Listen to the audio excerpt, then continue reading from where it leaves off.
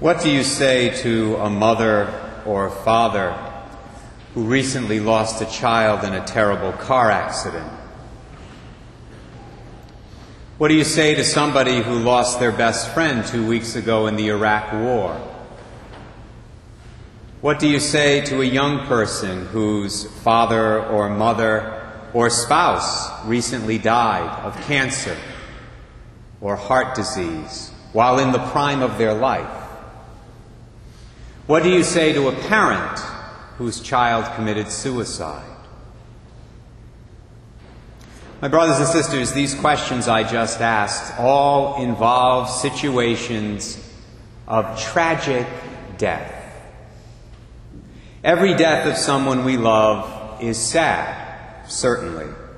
But some situations of death, like the ones in the 4 questions I just mentioned, have the added dimension of being tragedies. We usually say, "I'm sorry," in circumstances like these, and that's okay. That's what we should do. We should say we're sorry. We should offer our condolences to all those who are grieving deeply over the loss of a loved one. But then what?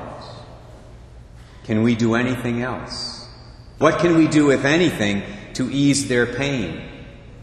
What can we do, if anything, to help them deal with the confusion they're experiencing as they struggle to make sense of something which on the outside seems senseless?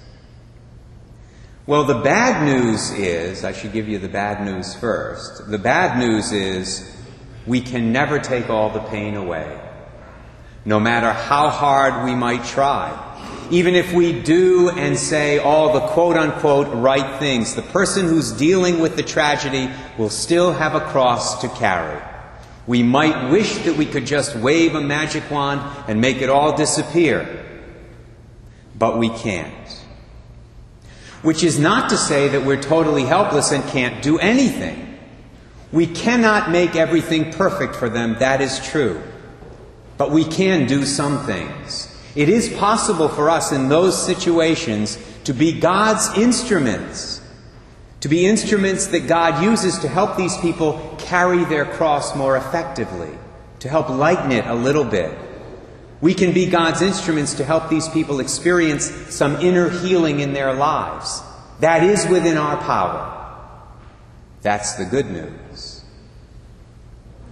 Based on my 23, now almost 24 years of helping people deal with their tragedies as an ordained priest, based on all that experience, I would advise what I call the 3P approach in these situations. The 3 P's stand for presence, perspective, and prayer. When you're trying to help a friend cope with a tragic death, take this 3P approach, and you will help them as much as it's possible to help them. The first P there stands for presence. Your presence. That's so important for loved ones who are grieving.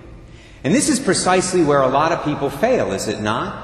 They sometimes stay away from those who have recently experienced tragedy in their lives, a tragic death, because they feel awkward, because they don't know what to say. Well, join the club. I'll tell you this morning, there have been many times in my priesthood when I have dealt with tragedies where I don't know what to say. But I still go to these families, because I know that my being there is important to them. My being there gives them support, even more than my words do. In fact, I don't know how you would do this, but if it were possible to survey all the people I've ministered to in 23 plus years of being a priest, in these kinds of situations, and you said to each of them, "What did Father Ray say when he came to your house that day, or to the hospital, or to the nursing home, after your loved one died?" I'm confident that 95% of those people couldn't tell you anything that I said. But they'll remember that I was there, They'll remember that Father Ray was there to be with them in one of the most difficult moments of their lives. And they will remember that you were there. You really don't have to say anything. In fact, sometimes it's better when you don't say anything. Many of you know that my dad died of cancer when I was 14 years of age. For me and for my family, that was a horrible tragedy. The man was only 46 years old. The night my father died, my mother asked me, "Do you want anybody to come over? Do you want me to ask one of your friends?" And I said, "Why don't you ask Frank Shanese? Call his mom, see if maybe he'll come over." And he did. And I will never forget that.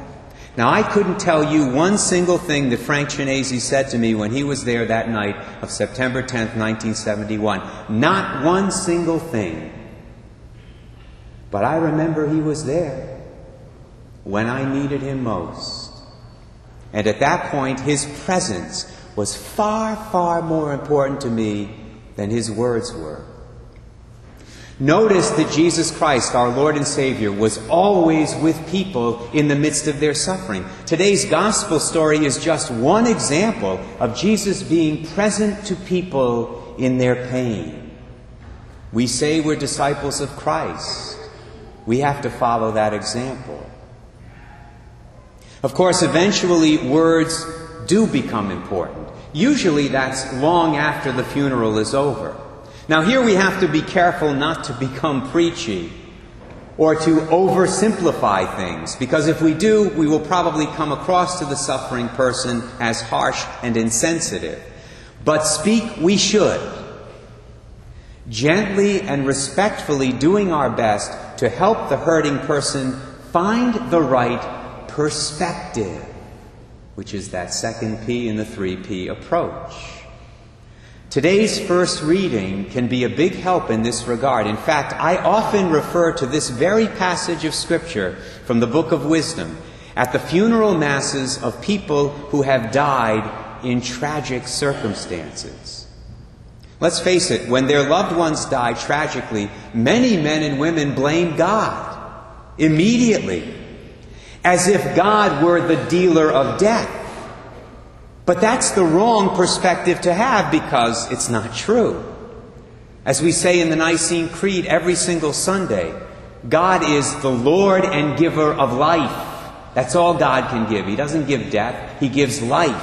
He's not the dealer of death. Physical death came into this world when sin came into this world.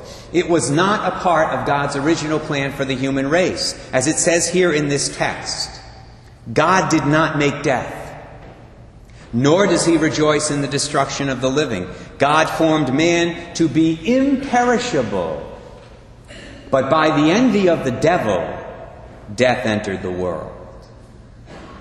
God allows us to experience physical death, that's true. But He has also, gracious and loving God that He is, provided us with the remedy for physical death through His Son, Jesus Christ. That's why we're here. That's why we rejoice. That's why we sing Alleluia as Catholics. For God so loved the world that He gave His only Son, that whoever believes in Him might not perish, but might have eternal life. Through words like these, spoken always in gentleness and love, we need to do our best to help the victims of tragedy find the right perspective on God, the right perspective on their situation. We need to help them understand that God is their friend, not their enemy, and that it's in Him and only in Him that they have the hope of seeing their deceased loved one again. Which brings us to the final P of this 3P approach, which is, not surprisingly, prayer. Presence and perspective are both necessary. But you see, prayer is the source of the power that makes those first two P's effective. The Mass, of course, is the most powerful prayer of all, because it's the prayer of Jesus Christ Himself. This means that it's appropriate not only to have Masses said for people who have died, we should do that, but it's also appropriate to have Masses said for those who are still alive, for those who are grieving, or at the very least, we should remember them when we're here at Mass, and especially when we go back to our pews to pray after communion. By the way, those of you who leave early, please understand this.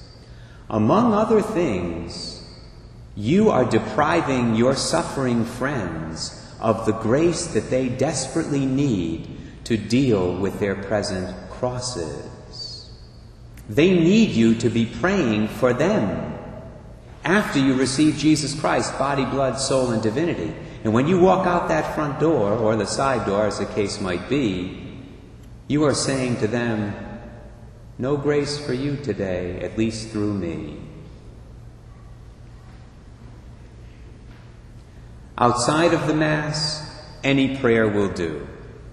We could even take one of the Psalms in the Old Testament and turn it into a prayer for a friend who's suffering in this way. Look at the last stanza of today's responsorial psalm. It reads, "Hear, O Lord, and have pity on me. O Lord, be my helper.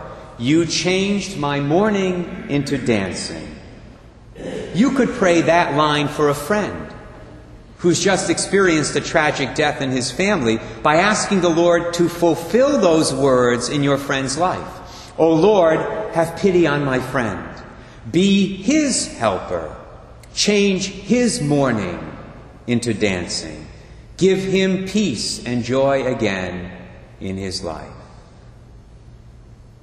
Presence, perspective, prayer. The 3P approach to situations of tragic death. Now that we all know this approach and what it's about, I believe that God expects us to put it into practice to the best of our ability. He will be counting on us, and so will our suffering friend.